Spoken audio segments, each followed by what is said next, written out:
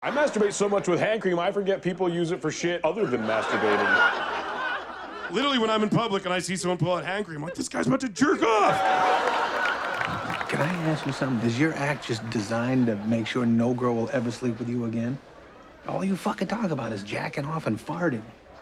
You think a girl's gonna come up to you after the show? Oh, could you just jack off of me and then fart in my face? It's fucking insane. Do you wanna get laid ever?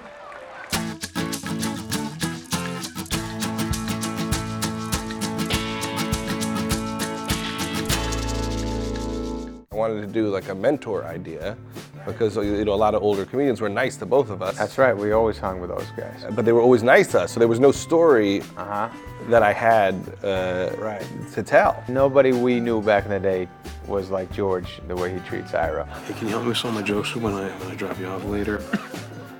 Help you with some of your bits? Yeah. No, I'm not gonna help you, man. No one helped me when I started. Fucking, I'm not paying to help you. I'm paying you to help me. You're right. I wasn't like you. You knew your comedy. You knew. I know my comedy history pretty good. I loved it my whole life, but you had another look at it. You knew your comedy. You were fascinated by writers, and you gave it up to a lot of people. This is Paul Reiser, and you're listening to Club Comedy on WKWZ with Mr. Judd Apatow. Those of you who are not familiar, Club Comedy is comedy on 3 pieces of bread with bacon and tomato. It's $1 more, but frankly, it's worth it. When I was 15 years old, I was in 10th grade, and I wanted to meet comedians because I worship them. So I created a radio show where I interviewed comics. The great thing about meeting all these comedians and interviewing them when I was in high school was I was able to say to them, how do you do it? You know, the whole thing to do in comedy is finding a common bond with people in the audience. How do you sell a movie? You sometimes lose track of what's funny because you don't get any, you don't have anyone laughing in the background when you're filming a shot, really. Well, you have all your instincts. You have all your experience with what people have laughed at before, and you have what you think is funny, and you got your producer and someone from the studio and the extras and 100 people on the crew, and it's like an audience.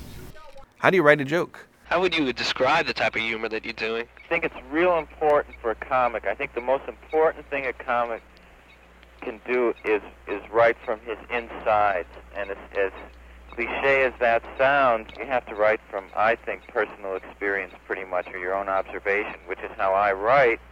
And in these tapes were all the answers, and some of the advice I take to this day.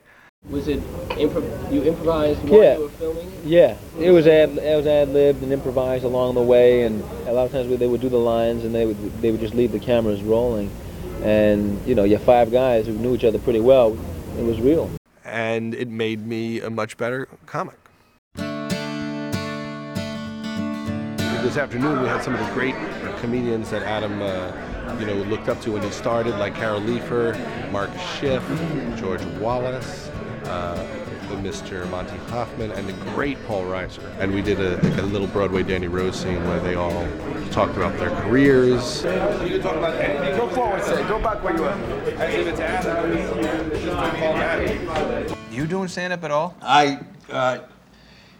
This is actually the first time I've left the house in 3 years. Just to come out and see you. It was just, I don't. But I will sometimes in my house in front of my kids, I'll do 5-6 minutes. Not good stuff. It's a lot of where you're from, Is that your brother or is this a business trip? It doesn't make any sense, but. That was the best day. For me, that was one of the most powerful days because getting Bud Friedman, who owned the Improv, to allow you on stage was the dream. And to be making a movie in his club. He was cool with it. He knows who you are now. Everybody looking right here. Right here, guys.